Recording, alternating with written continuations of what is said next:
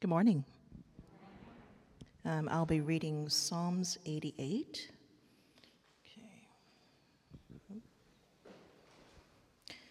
Lord, God of my salvation, day and night I cry out to you. May my prayer come before you. Turn your ear to my cry.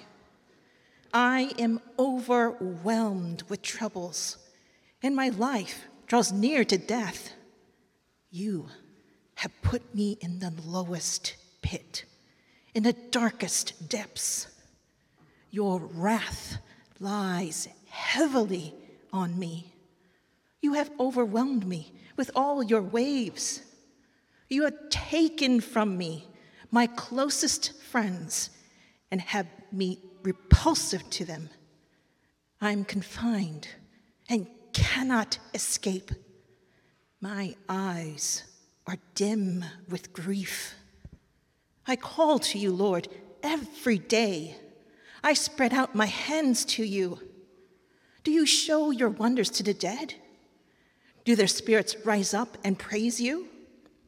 But I cry to you for help, Lord. In the morning, my prayers come before you.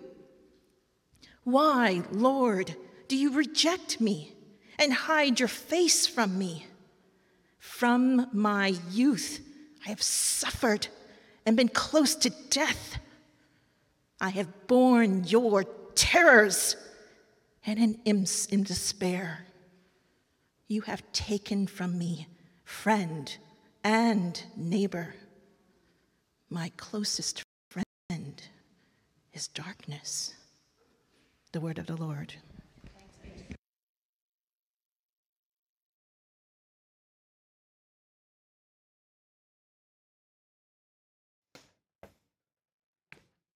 The Lord be with you. Get ready for some sobering news. According to the CDC's weekly morbidity and mortality report, in the last half of 2020 and the first few months of this year, the percentage of adults in the U.S. reporting recent symptoms of a depressive or anxiety disorder increased to 41.5%.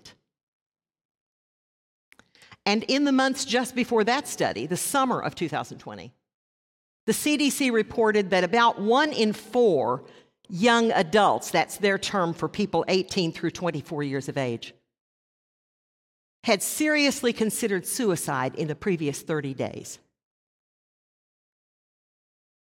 Statistics. Given the dates of those statistics, 2020 and 21, we might be inclined to label that troubling news as a direct result of the pandemic. But that would be a simplistic mistake.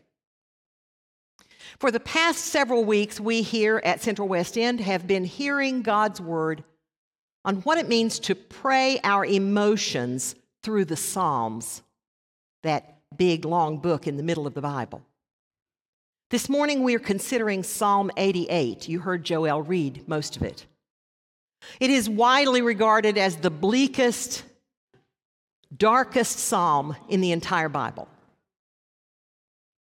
because it is a very accurate expression of a condition we call depression.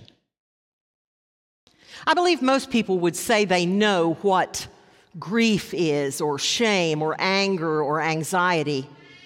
But if you've never been depressed, or maybe even if you have, you might find it very difficult to exactly explain what it means to be depressed.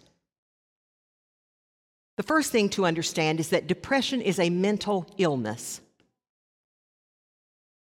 It isn't simply a feeling, and there's not just one cause. The American Psychiatric Association identifies several types of depression. Some are related to circumstances, so we might be right that some of those increasingly troubling numbers are related to the pandemic. Sometimes people can begin to be depressed after a crisis or during a prolonged period of extreme stress. But some types of depression persist despite circumstances. Even when life looks happy, people can suffer profound depression. Depression is not one feeling, it is many feelings. The composer of Psalm 88 describes his depression in these words: overwhelmed with troubles, without strength, in the darkest depths. Actually, he says close to death a number of times. Confined without escape. One translation says, shut up and can't go out. I thought, boy, do we get that? Destroyed by terrors, rejected, even terrorized by God. And then he says, darkness, my only friend. Whatever its presenting face, though, those may not be the symptoms of depression that you have known or observed. But whatever its presenting face, depression can have devastating and even fatal consequences. Because depression affects everything about a person: sleeping, eating, moving, thinking, even your being. That's why suicide is all too frequently the end of depression. Depression hurts like nothing else. It hurts like something you can't quite remember, or something you can't seem to forget. It hurts like a heavy weight at the end of a really hard day. It hurts like a gray cloud over yet another morning. Other emotions, like grief, for example, can seem ennobling.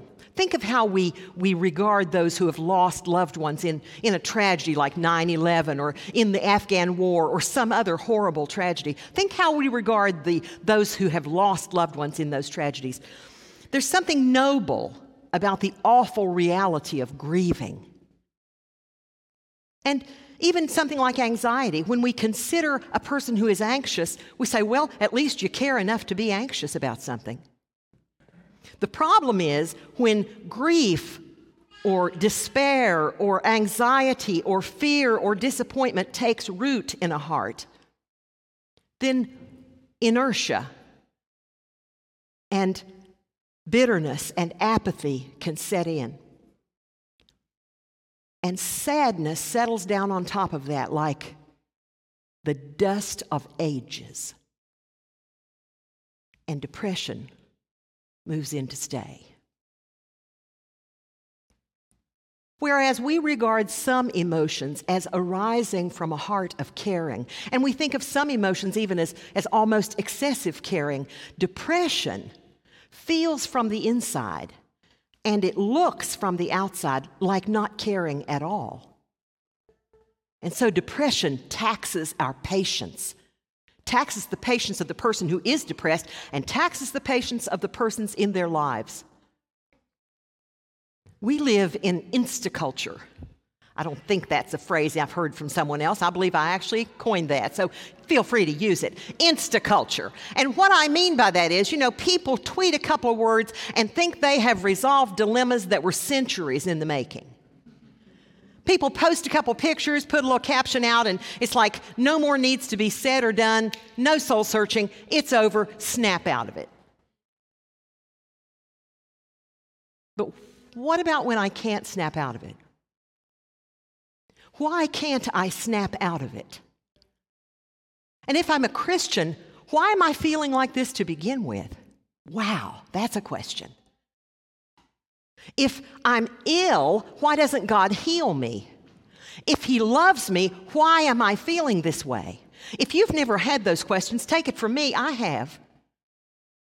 They are worth asking.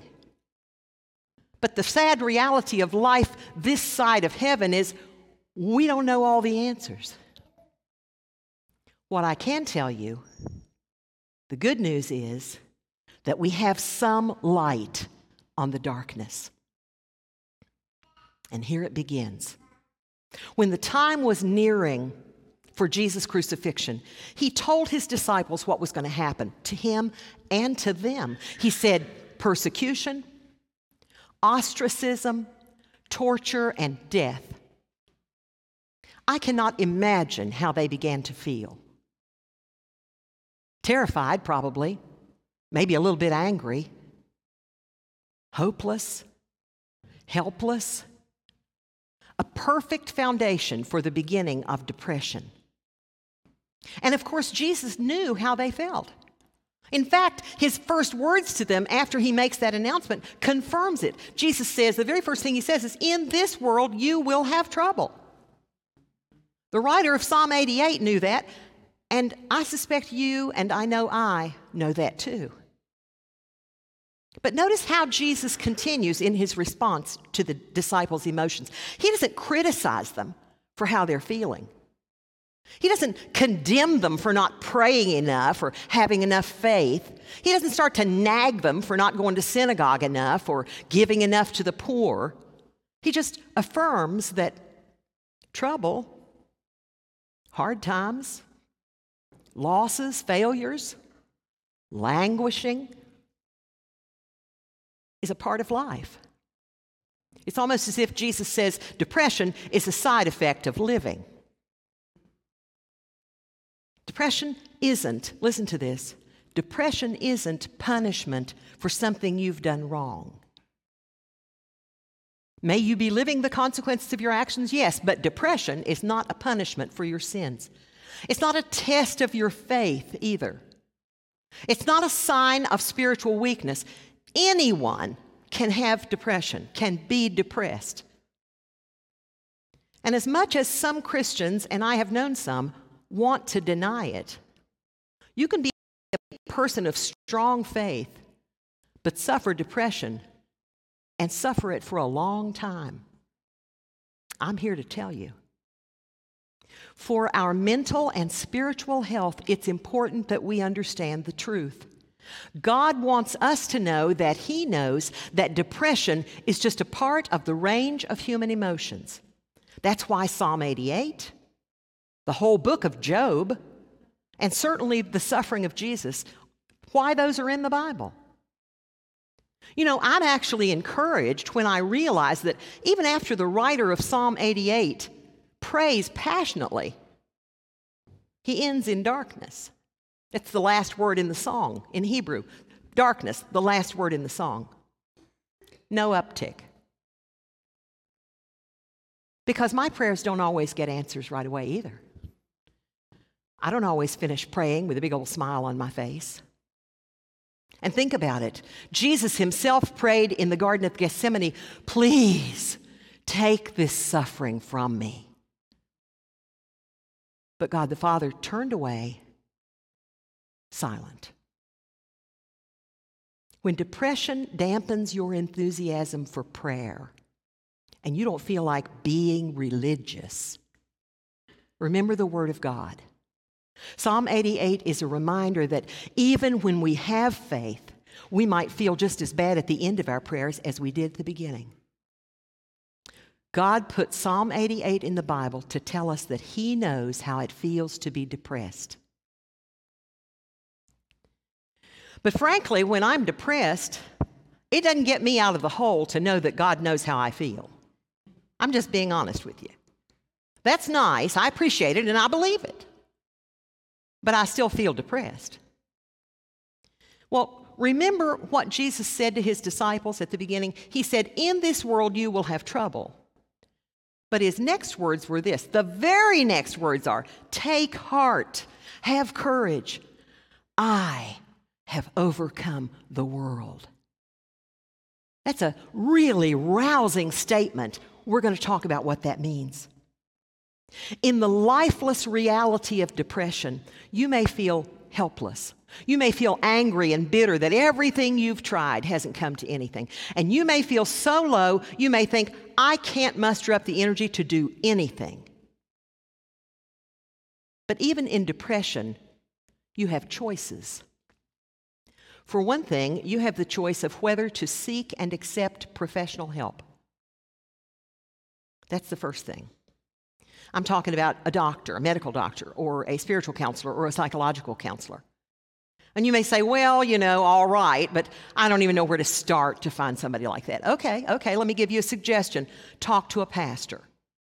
Now, all pastors aren't counselors, and you don't want to go to all pastors for counseling, but many are. And if you don't go to a pastor for counseling, you can at least ask a pastor to help you find a doctor or a counselor. And then the second choice you have is, will you accept that professional's advice? When you see a doctor and he or she prescribes antidepressants, will you try them? And if the first prescription doesn't work, will you try the second one the doctor gives you? Because this stuff takes time. Will you try the behavior modification a doctor or a therapist might suggest, or talk therapy, or some other therapies? Because think about it, logically speaking, you have those choices, and in your depression, you're going to make those choices one way or the other. Yes or no? But what I like is you have another choice. Even when you're counseling, even when you're taking antidepressants, even when you're doing all the stuff, it's still persisting. You have the other choice, and it's far more significant than those choices.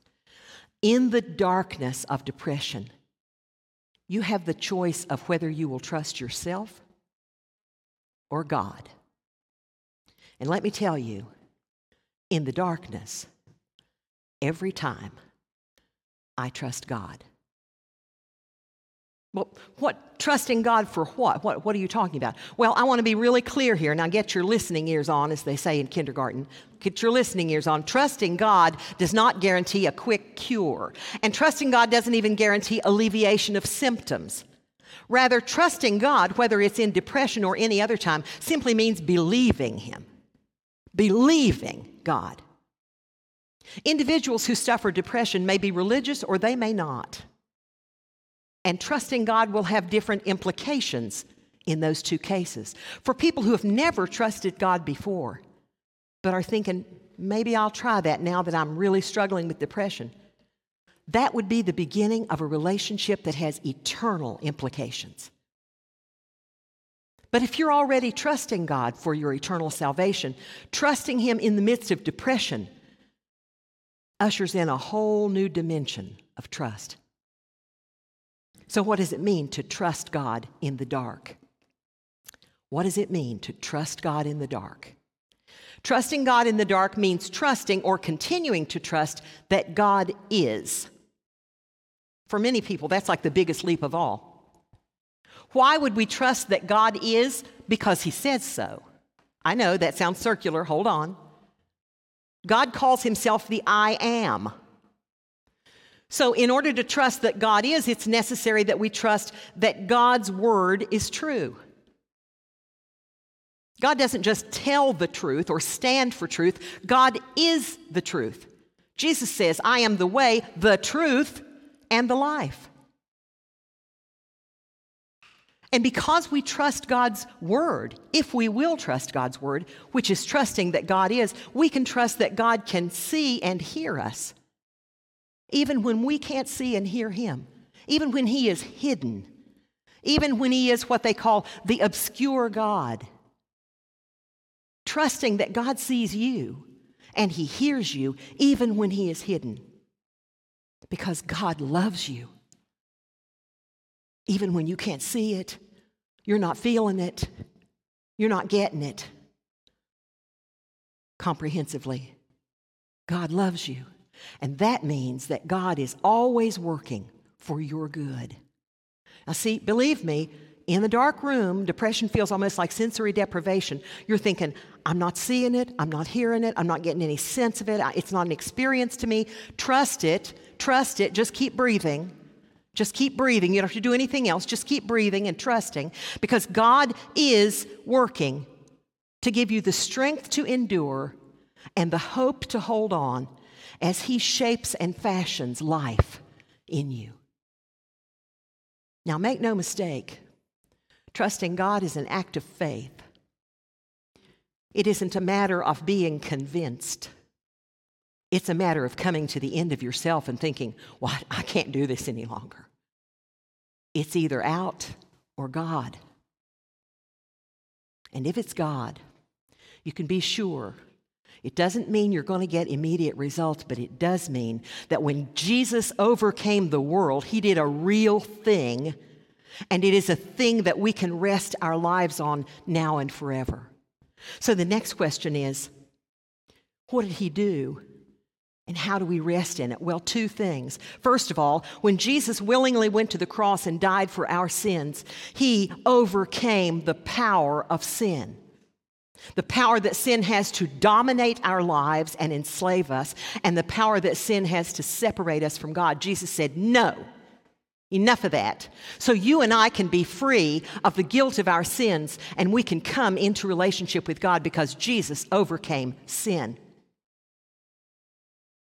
But I think sometimes we shortchange the second miracle. Jesus not only overcame sin, he overcame death.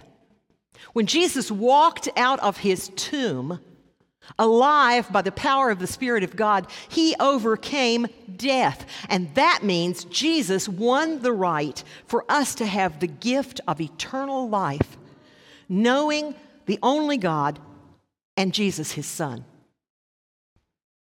As Jesus was preparing his disciples for his death, he told them how they were going to get that gift. So where is it? How can I get it? How do I get that? Well, listen, these are Jesus' words. He says, I am going away, but I will send you a comforter, an advocate, the Holy Spirit. We don't talk enough about the Holy Spirit. To be with you and in you. And he was speaking collectively and individually there. Look at the Greek. He's speaking to individual Christians as well as the church. The Holy Spirit will be with you and in you. You need never be alone, Jesus is implying. You need never wonder what is true. You need never feel hopeless because the Spirit is the Holy One who communicates truth. He's the Holy One who conceives new life. The Bible says Jesus was conceived in Mary by the Holy Spirit because the Holy Spirit is the conceiver of new life, and he is the one who grows new life in all who will trust God. Jesus says the Holy Spirit is the giver of life. If you know the Nicene Creed says the Lord, the giver of life. That's who the Holy Spirit is. The good news is that when Jesus sent the Holy Spirit, he didn't just send him down here so we would have company in our misery. He didn't send the Holy Spirit just to be a powerless presence in the dark. Jesus sent the Holy Spirit because the seed unfurls into life in the darkness. Rebirth and transformation into the image of God is a struggle, but the Holy Spirit empowers us for that struggle, no matter whether we're depressed or not. You sometimes hear people say, what doesn't kill you makes you stronger. I despise that statement. I hate a half-truth. Just go ahead and lie. That's a half-truth. Depression doesn't make you stronger. It just makes you depressed. Let's just get that straight. In the dark, the only thing that can make you stronger is the Lord God, Father, Son, and Holy Spirit. And be assured that even though you are down and waiting under the burden of depression, by his great mercy and grace, the Lord God overcomes death and is making new life grow in you. So how can you and I exercise trust in God when we're depressed or any other time? First of all, talk to him. Cry out to God. We call that praying. I just call it talking to God. Screaming at God. If you've never screamed at God, you haven't lived. I'm not kidding. And here's what I know from Scripture. The Lord can take it. He invites it. Don't act like you've got to just be religious. And here's the other thing. The writer of the Psalm 88 that we're looking at today, says he prays every day, every morning, day and night. Think about it. He prays fervently. He says, God, hear me, look at me, restore me to love, receive me, save me. Pray what you want from God. He'll correct your wants if he wants to. And when you can't think of your own prayer words or you don't feel like coming up with them, pray the words of Scripture. Just open the Bible to the Psalms and pray those words. That's legitimate. God hears them. And the second thing is, listen to God. Take into your mind and heart. You think, well, I don't know how to listen to God. Yes, you do. Get the Bible and memorize Scripture. Take into your mind and into your heart. Feed yourself on the Word of God. It will nourish you. I can't tell you, last week when Eric was saying the words of Psalm 46, this might not have meant anything to you, but he said them, and I just felt like shouting, yes! Because I cannot tell you how many times I have recited the words of Psalm 46 to myself when I was depressed near death. The Lord God is our strength and fortress. We will not fear, though the earth shakes and the mountains fall into the heart of the sea. There is a river whose streams make glad the city of God, the holy habitation of the Most High. God is within her. She will not fail. God is with her at break of day. Hallelujah. If you don't know that psalm, memorize another one. And if you can't memorize Scripture, memorize godly songs or parts of the liturgy. Did you notice that at the beginning of this sermon, I didn't give you the points? That's not because I'm not one of the boys. I know how to do that. It's because that's the way depression is. You can't see the end of depression from the beginning. You don't know where it's going to take you. You don't know how long it's going to last. But what we can know is this: all of us are going to have dark days. And some of us are going to have a whole lot of them. But in those dark days, we can be absolutely sure. We can take heart. God does not ignore our sorrows. He hears our prayers, and His word responds. Here's the image that's holding me strong today. In the darkness, we can rest because God has given us Himself, who is the light of the world. Our Savior, our guide, and our friend. Thanks be to God. Amen.